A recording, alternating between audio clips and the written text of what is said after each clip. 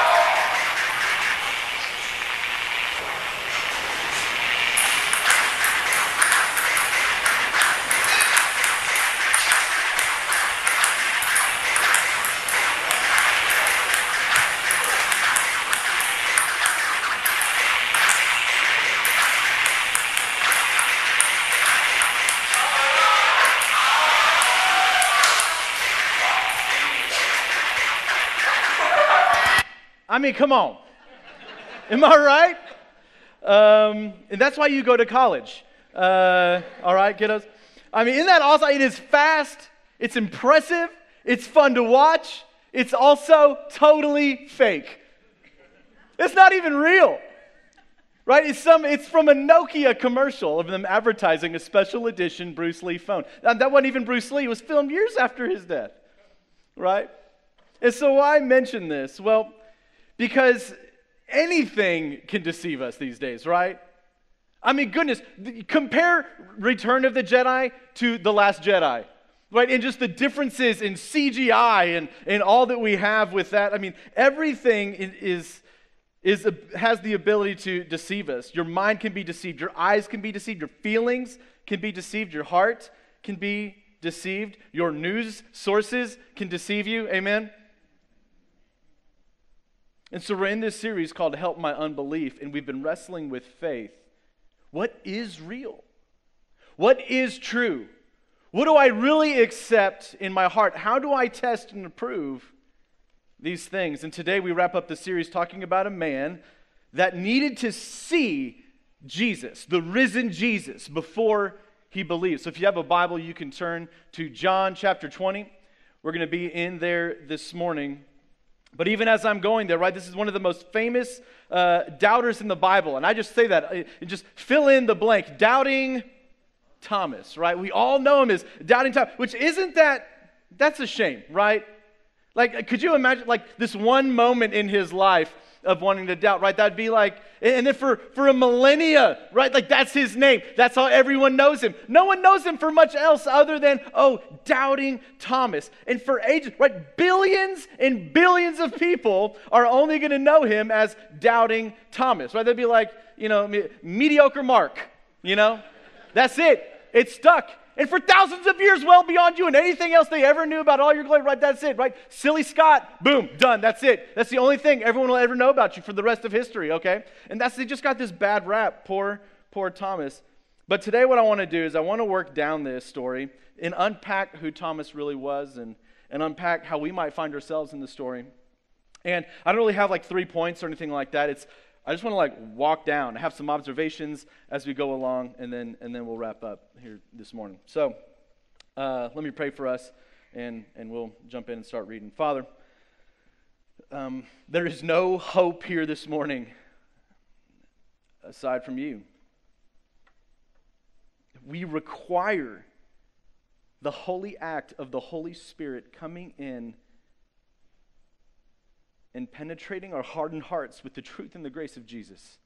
We rely on this morning. There is no hope here without that we have nothing to offer you. On this day, I have nothing to offer, God, apart from your word and your Spirit working in the heart of the women and the men gathered in here this morning. And so that's our prayer. And God, for the searcher, for the seeker here this morning, I pray that you would just overwhelm them with the reality of you. Encourage all of us, God, in the knowledge and the grace of your Son, Jesus. Amen? All right. Verse 19 here in chapter 20 of John. On evening of that day, the first day of the week, the doors being locked were the... Hold on. First day of the week, the doors being locked where the disciples were for fear of the Jews. All right, so evening of what day? This is Easter Sunday. We're picking up the story here on Easter Sunday. Jesus is they found out, oh no, the grave, there's no body in the grave. And the angels come and talk to the women. And so now the disciples, they go like this. Well, why do they do that? And why are they specifically afraid of the Jews? Well, we know because in Matthew's account, it tells us exactly why. In Matthew 28, it says, while they were going, behold, some of the guard, this is when the guard found out that the tomb was empty, while the guards were going to tell the chief priests all that had taken place. And when they had assembled with the elders and taken counsel, they gave a sufficient sum of money to the soldiers, bribing them, right? And said, tell people, his disciples came by night and stole him away while we were asleep. And so the guards and the chief priests are like, oh no, what do we do about this? I know, go start telling everybody that the disciples stole the body. And so the disciples are terrified, right? This would have outraged the Jews to hear this. They stole a body, right? And it had been a serious crime in that day. And if you're like me, maybe you're curious, what is the crime for that today? I looked and I found out, because that's where your tithe dollars go. They go to me Googling things like this, okay? I found out it is a $10,000 fine and up to 2 years in prison. All right, so that's the... Also, Rob, if you're curious why my Google history has punishment for stealing a dead body, now you know. Sarah and I are fine. We're all good. Okay, but sometimes Pastor has to Google weird things like that. Anyhow, she's not here today too, which is strange. Liv had a fever. All right, you don't judge me, okay? Y'all are a mess. She's at home, all right? She's at home. Okay, I digress. The disciples were locked in a room. They're trying to figure out what they're going to do. Like, hey, everyone's starting to say this about us, right? And so Jesus came and stood among them and said to them, peace be with you, right? They were already scared, and now a guy that they knew was dead is among them. I like how the Bible says it's not like boom, what's up, guys? Right? It says all of a sudden Jesus was just among them. You know, like when you're like looking over a paper, like, yeah, and then someone comes over and it's like, oh yeah, I see that too. Whoa, right? Like he was just, hey dudes, I'm here. And he just, peace be with you, because they're all freaking out, right? They were already scared. Jesus has to speak to calm them. And when he had said this, he showed them his hands and his side where the Spirit had gone in. But then the disciples were glad when they had seen the Lord. The order of these events is interesting to me, right? He shows them the wounds, then they're glad to see the Lord. He shows them the wounds, then they're glad to see the Lord. What's with the wounds? Because without the wounds, there's still uncertainty around his death. Is this Jesus' twin brother? Is he a ghost? Or was the crucifixion just a hoax and the guards are pretending? And what's going on with all this? Was this all a fake? The disciples see the wounds and then they know, Jesus, you are who you said you are. This is why the wounds were so important. This has all been true. I mean, you have to appreciate this moment for these guys. Right? They've been walking for years with the Lord and all this going on, and then this whole crazy week filled of betrayal and Last Suppers and Good Friday and torture and being whipped and then watching him die and he's dead for days and days. And then there's freaking out. They don't know what to do. Now all of a sudden, in one moment, it's all confirmed just like that. And they know we weren't crazy. It was true. This is when they finally see it, when they finally get it. He definitely died, and he definitely rose, and he's definitely Lord. And Jesus said to them again, peace be with you. You notice he has to say it again. Some people say that he had to say it the first time to still their fear, and the second time to still their joy. And as the Father has sent me, even so I am sending you. And when he had said this, he breathed on them and said to them, receive the Holy Spirit. If you forgive the sins of any, they are forgiven them. If you withhold forgiveness from any, it is withheld. This is a little confusing, right?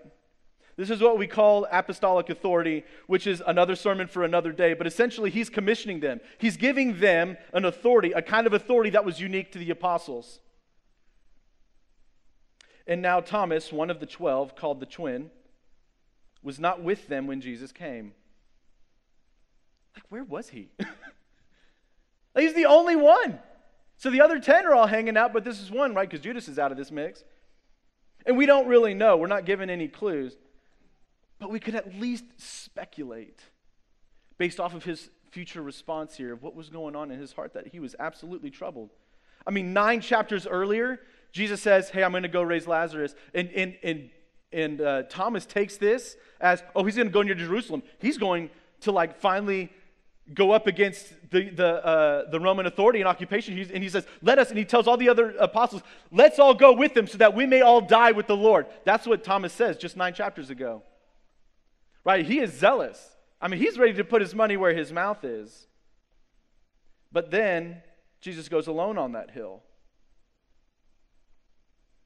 and did things that Thomas couldn't do for himself, and things went how Thomas didn't expect, and then he died, and Thomas is just left without the Savior and the friend that he committed his life to. And this is one reason that I think I connect with Thomas so well, because Thomas was devout, and he believed, but then, man, circumstances hit, and he just finds himself disillusioned in his faith. I don't think a lot of us in this room, there might be a few of us, but I don't think a lot of us in the room, I don't think our stories are, we're just wild atheists and we have this total secular life in mind. I think for most of us, our journey is just disillusionment. Is every now and then the faith leak just gets too big. And we don't really even know how we got there. It's just, man, we turn around one day and we're like, what is my faith? And we kind of have this crisis of faith, but it's a slow trickle and all this stuff. This is why I love Thomas. He goes from devout to just disillusioned. He's just simply unsure. He doesn't know what to make of it. And to make matters worse, the disciples tell him that they've seen Jesus. Could you imagine, you're the one dude? I mean, imagine right, it says it. So the other disciples told him, we have seen the Lord. They didn't say it like that. They said, we've seen the Lord, right? They're all excited. But could you imagine Thomas, the FOMO, man, y'all were all hanging out and Jesus came to y'all and I was just I don't know what he would eat in the day, bread. And it's just nothing happened, nothing for him. And so Thomas said to them, unless I see his hands in the mark of the nails, place my finger into the mark of the nails, and place my hand into his side. Oh man, I just realized something about this I'd never seen. Maybe I'll get to it later. And place my hand into his side, I will never believe. Unless I stick my hand in his wounds, I will never believe. Not, I'll struggle with my faith, I'm figuring this out. He is all in or all out. Unless this happens, I'm done. Yes, for a minute here, he got to see Jesus raise people from the dead. He was part of, where I'm still handing out this bread, and holy smokes, where's all this going on? 12 baskets? What's going on? Cast my net over on this side? Jesus, you're crazy. What are you talking about? Oh, Thomas is a part of all this stuff. But he's not going to get past this unless he sees a risen Jesus. I will never believe. Man, you thought you were stubborn. He said you would have to do the impossible. Lucky for Thomas, we have a God who's in the business of doing impossible things. Amen? 8 days later, the disciples were inside again, and Thomas was with them. Man, I love this verse. Right? 8 days. 8 long days. We've seen the Lord. Thomas is awesome. Cool. Any day now, right? Because it happened Easter. He had risen, right? And on that day, he appeared to the disciples. So Thomas was thinking, great, this is he's just around now. This is cool. 8 days of sleepless wondering. Peter, you can be a little jumpy sometimes. You sure? Lord, did you not want me to be an apostle? What is my calling? 8 long days to mull over the doubt. and the anxiety of this new reality. The fear that it had all been a lie and that you gave your life over to some fake cause. That's where he's wrestling these 8 days. But here's an interesting thing about Thomas. He's now with disciples, right? Get this. In the heart of his struggle, he did not remove himself from the possibility of finding truth. He went into where he figured the truth might be found. Right? In the heat and in the heart of all of the angst that's going on with him, I will never believe unless this. Okay, if y'all saw him, fine. I'll hang out with y'all and just see how this all washes out. What he didn't do is say, no, that's all debunked. I'm out. I quit. I'm done. What Thomas did is he struggled with honesty. He doubted honestly. And this is a great example for us. And it's also worth noting that the disciples did not despise him or reject him in his wandering.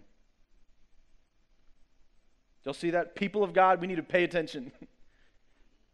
There is room among us to wrestle and wonder if this is all true. There's room in this room for questions and searching like this. People around you are searching.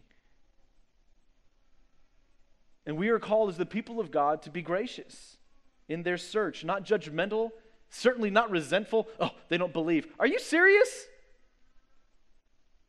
Where do you think you were when Jesus reached down and drug you out of the mire? Praise God that people come here to search and to wonder, and sometimes to do it for much longer than 8 days. You may have a child who's 25 and still wondering. Man, and you pray, you keep praying for that kiddo. You never know. You never know. Do not despise the wandering. I just thought of this. I remember when I think I was in 7th or 8th grade, and we were setting up the Christmas tree. And I remember turning over to my mom and saying, Mom, I'm not really sure I believe all this. I'll never forget it. And she turned and she looked at me, and this is usually when I'd been like, oh, here it comes, you know. And she said, you know, that's a really brave thing to say. I'll never forget that.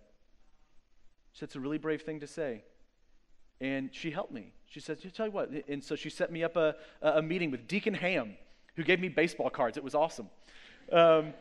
Right? And so I went and I sat in his office, and I just got to mull over all these questions. My mom didn't necessarily feel like she was totally equipped for all the questions of an 8th grader, you know, whatever. And even if she had been, she said, you know what, I'm going to get you connected. And she helped me with that. She didn't despise my wonder. She said, well, that's a shame.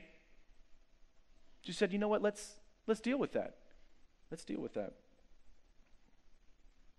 Also, if you are going to doubt honestly. And what do I mean by that? Thomas didn't just say that he didn't have the answer, but he was still looking for the answer. He still went on the journey, even though he wasn't there. I'm never going to believe unless all this happens, right? He still went on it. He was still hanging around the guys that claimed to have faith. So if when you doubt, don't be content with your disbelief. And don't encourage others to be content in theirs. Search. I feel like most searching for the average person these days is to have their busy life, to go about their things, and wait and see how Jesus will just interrupt all of that with some kind of irrefutable miracle or sign. And that somehow that will be the thing that produces faith in you. That's not searching. That's just disobedience. And can I tell you, you don't actually want that from God anyways. If that's your goal, you're just going to go live your life of all of this mess and wander. And man, if God is real, then he'll come in and interrupt all that with something. I can tell you, typically those stories just end in rock bottom, and that's when you learn those things. But we don't really want that interaction from God. You're like, yeah, I do. Well, let me tell you why you don't.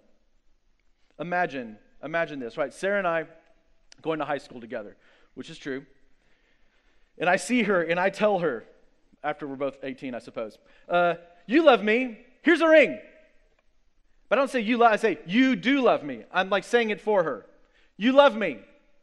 Here's a ring. Also, I know we just met, but I've already run this by your parents. I've got a meeting with the Justice of the Peace, right? They're going to hand us this marriage certificate. It's going to all be official. It's going to be great. And we're going to get married. I'll provide for you. Don't you worry, girl, all right? I'm going to be in church for my whole life. So basically, you're signing up for a life of borderline bankruptcy and, and playing second chair to my whole church your whole life. How does that sound? You good with this? All right. Also, I don't really care about what you think. We're just going to sign on for this. I'm glad, all right? It's pretty much a done deal. Don't worry about it. You just got to go with the motion. It's going to be great, right? So imagine that, or imagine this. Sarah and I are going to high school together, which we did, and then I see her. And then 2 years later, she sees me. Also true.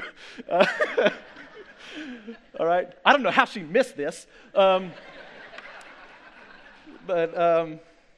now I know why I don't preach a lot. All right. She and I start going to youth group together, all right? And I joined choir my senior year because that's how committed I was to hanging out with her. All right? I joined choir. Right? And we start spending time together. Right? We start dating. I learn her. She learns me. And 6 years later, I break up with her because I'm a moron. All right? And I move to Houston. And then 6 years later, I move back. And we date again. And I propose to her. And after a long list of things that she had to forgive me for, of new things and new realities, she still chose me and said yes. Knowing all the broken things I brought to the table, she said yes.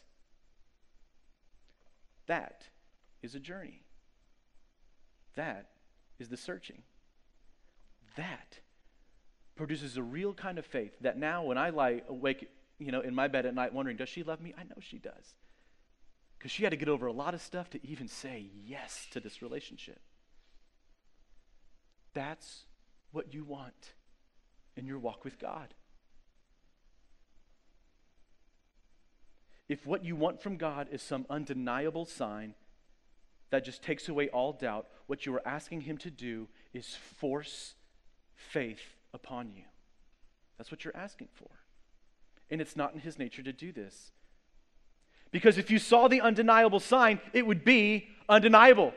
We wouldn't even call that faith anymore. Because you've seen it. That doesn't require faith. That's not faith. If you saw Jesus manifest and come from the sky or come down and heal just that thing in you and show you some sign, you would have no choice but to believe. So God, in His love, gives people the opportunity to reject Him. You get that?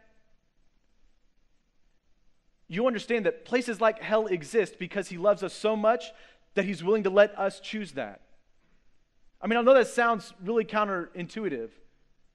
I know a lot of people would look at that and they would think, oh, that's just an act of hateful judgment. It's not. It's an act of love.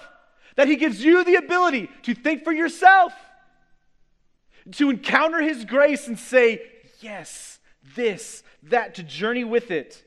He loves you this much that He gives you the opportunity to search and accept His grace or reject it. You don't want a God that forces it on you. You don't want that. Because then it's not real love. Right? It's not really love when you have to tell them, will you please empty the dishwasher? Will you please take out the trash? But man, when they do it without you asking, oh gosh, it's like, girl, right? That's love. And it's something different. You weren't created to be a robot. God's not interested in that. I mean, is that what you would think He would be? I mean, imagine, what would be the point? God created all this, and now He's going to force faith upon all of His people. I know you think you want that, but really, friends, in your heart, you don't. God created you in His image, a creative, a being, for relationship, not for robotics. He will not force faith upon you. That is an act of love. God desires your faith, but He will not force it upon you. And so search, but search with honesty. And be open to the answer you get. Don't search for faith like my 5-year-old searches for her shoes, all right? Sitting there, babe, I told you, go get your shoes. I already looked. No, you didn't. You're still on the bench from when I told you to go get your shoes. I don't want to go. Right? Don't search for faith that way. It's right there. Be satisfied with the answer. Your shoes are right there. I don't want to wear shoes. All right? But if you want to do this, if you want to search with honesty. Knowing that when you find that answer, and if you find that answer, when you find that answer, when you knock long enough, and you find it, have the honesty there. And at least Thomas knew what he was searching for. Right? He figured out what it was and he went looking for it. He says, I need to put my hands inside. Okay, y'all saw him. I'm hanging out with y'all. And whatever answer gets, fine. I'm going to be cool with that. But I'm going to hang out. I'm going to search honestly. I'm going to hang out here even though I don't really buy this yet. Do the work of knowing what you doubt. What is your issue? Man, I meet people. I just met when we went to Atlanta as a staff, as an executive team this week. And I just sat next to a girl. You know, you just have that sense like, you are totally not. You're going to have to ask me what I do for a living, and this is going to be a weird conversation because I just already tell, you know. And sure enough, it's like as soon as she found out, and you know, you try to put it off for a while. She's like, "Oh, why are you going to Atlanta?" You know, it's like, "Oh, for a consultation." You know, which is true. That's what we were doing. I'm not trying to hide from it. I just want to ease into it, like figure out what she does, and then later, after she realizes I'm not like some weird, you know, creepo, you know, then I can talk about Jesus stuff like that. Well, she's just like, "What do you? Okay, well, for what company?" I'm like, "God, did you have to follow up so soon?" You know, I was like, "Well, you know, I'm a pastor for a Baptist church," and I don't know if we had another word after that, right? And some people are just like that. And every now and then, albeit it's very rare, every now and then, I'll get people who say, "Oh, I don't believe in Jesus." And I ask, what do you mean? And they're like they've never been asked that before. Like, well, what do you mean? What do I mean? You know, I'm like, well, what do you mean? You don't believe in Jesus? Like, you don't believe he existed? Like, oh, well, no, I guess he exists. I was like, so you do believe in Jesus? It's like, okay, well, you know. It's like, gotcha. Stewardess, bring some water. We're going to sprinkle this one. No.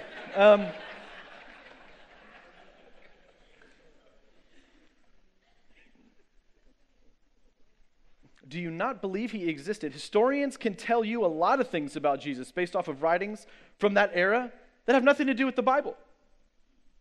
Right? If you reject the Bible and all this, you can go to plenty of other sources in history or politicians from that era, historians, right? And you can find a lot of things that history corroborates. Even without, if you just deny all this stuff, these are things that we can find, right? We know this. This man existed and his name was indeed Jesus. The place and time frame of his public ministry, we can know and account, right? Galilee, Judea. And we know that it was around the time of Pontius Pilate, somewhere around like 26, 32 AD. We know this. And that his mother's name was Mary. We also can verify the ambiguous nature of his birth, the name of one of his brothers, James. He was famous as a teacher. His fame as a miracle worker, or some said sorcerer. The attribution of him to the title Messiah or Christ, his kingly status in the eyes of some, the time and manner of his execution. We know that it was crucifixion. That was around the time of Passover. The involvement of both the Roman and Jewish leadership in his death. The coincidence of an eclipse at the time of his crucifixion. The report of Jesus' appearances to the followers after his death. And there's some debated stuff around Josephus' writings, who was a Jew at the time, that say also, and this is a little debated, but still not debated by most, just debated by some, that there was a flourishing of the movement right after these events. And you don't have to be a follower of Jesus to believe these things. These are recounted by non-believing scribes and politicians of that time as part of history. That's just what we know of Jesus. To doubt these is a failure not in faith, but in intellectual honesty. Search, but be open to the answers you find. So Thomas was with them. And although the doors were locked, Jesus came and stood among them again and said, "Peace be with you." And he turned to Thomas and said, "Shame on you for doubting." No, that's not what he said. He said, "Put your finger here and see my hands, and put out your hand and place it in my side. Do not disbelieve, but believe." Thomas answered him, "My Lord and my God." Jesus said to him, "You have believed because you have seen me. Blessed are those who have not seen and yet believed. You know what's interesting? It never says that Thomas touched the wounds. Many commentators believe that he never did, but the appearance was so powerful and so humbling that he couldn't help but have faith in his Lord Jesus. Because Jesus' faithfulness is greater than your faithlessness. And although Thomas didn't know where to find Jesus, Jesus knew exactly where to go to encounter his apostle.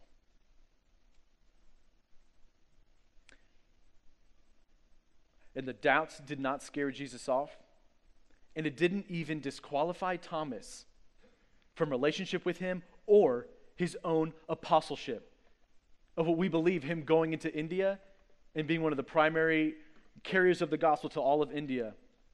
There's still people from that day that can track their whole heritage back to Thomas being there.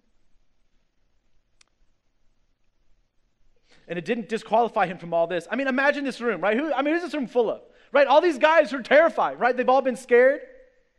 They certainly were not out boldly sharing with the people, right? This is like day 8. They're still like locked in this room, right? They're not these guys out, y'all all need to know about the resurrection, right? That's not where we see these guys, right? They're still scared in this room, yet they see this risen Christ. And in this context of them being scared, Jesus commissions them as the great hope for the gospel of himself. All this doubt, all this denial, all this faithlessness, y'all are going to be my people. I'm going to send you out. And we get it because in this same interaction, the same room, we hear the commission, which is our mission statement as a church. Back in Matthew 28, it says, "Go therefore and make disciples of all nations, baptizing them in the name of the Father and of the Son and of the Holy Spirit, teaching them to observe all that I have commanded you, and behold, I am with you always to the end of the age." And you know they believed it then.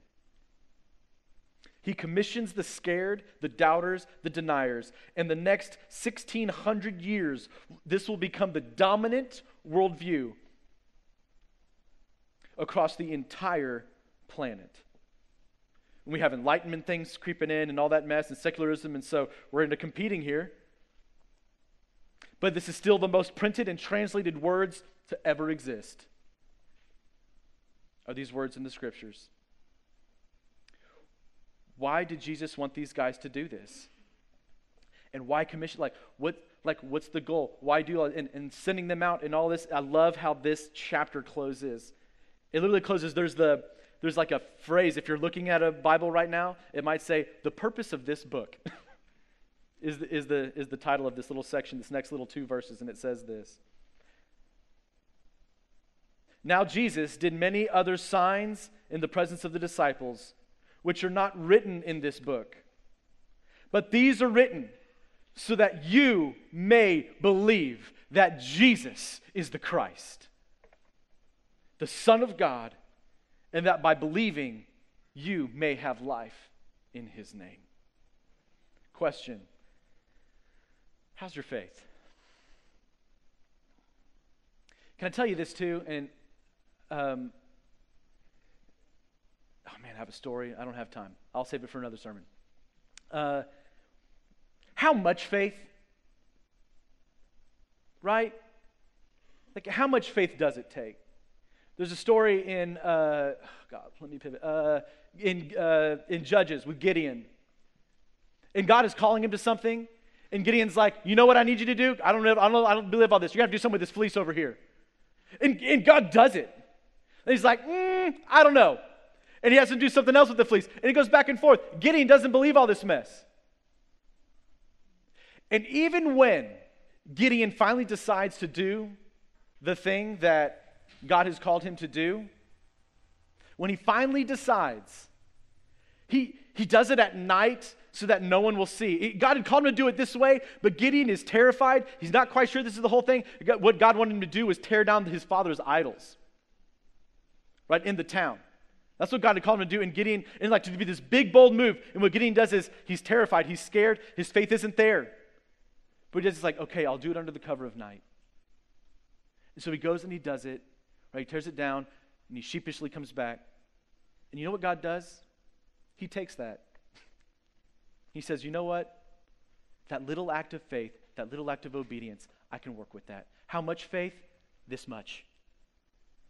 That's the beauty about following Jesus. You can have just this little piece. You may think, I'm not there yet because I need all of this. I have to have it all figured out. You don't. You don't. You just take what little faith you have and you offer that, you submit that to the Lord Jesus, and I promise you he will take that and he will run with that, and you will know what it's like to search for, know, and find salvation in the name of Jesus. You just need this much. You don't have to perfect it. You don't have to figure it all out. You just come before him. And can I tell you, if you're in here and you're doubting, the best thing you can do is just come before him and say, God, I don't know if I believe you. I don't know how I feel about saying that. And I've prayed these prayers, friends.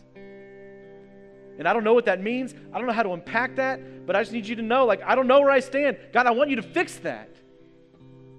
If you doubt, have you ever prayed? I mean, sometimes you think, well, I can't approach the person I'm doubting. You absolutely can.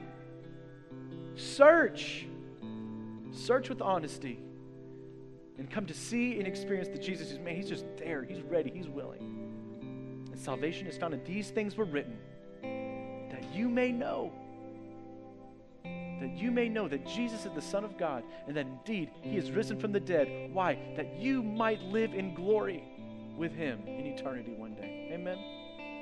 Why don't you stand up this morning and we'll pray out.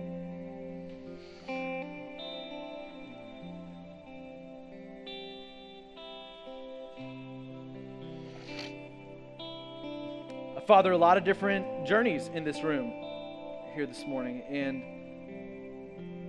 And Lord, we just know. Not everyone in here would call you Lord yet. That maybe there's people in here that they really need to figure out that one thing. God, would you honor that in them? Would you turn that wandering heart to yourself?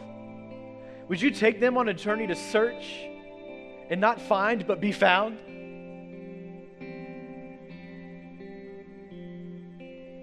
Lord, would you take them on a journey that just lets them get over themselves? Over some of the arrogant things that maybe they hold on to that they're not maybe even doing it intentionally. They just need a chance, God.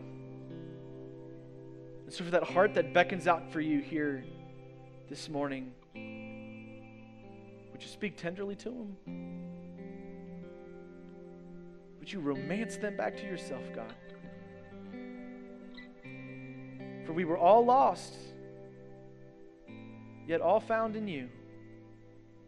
And so encourage the faithless with your faithfulness, God. Chase after them. And when you redeem them fully, not with some bogus plan B, God, but with the plan A for their life, of whatever wandering they think has taken them so far from you that they can't be found from you, God, would you put them back on solid ground? Reinstate them in a calling to be yours. And give us the gift of faith, God. And so we submit these things to you. We submit our doubts to you. We submit our insecurities to you, our anxieties, our faithlessness. God, they're yours. Who else would we give them to? So now work in and among us, God. Encourage us. And specifically, God, for our seniors going out, encourage them in faith, God. And when they start to wander, bring someone alongside them to guide them, to help them.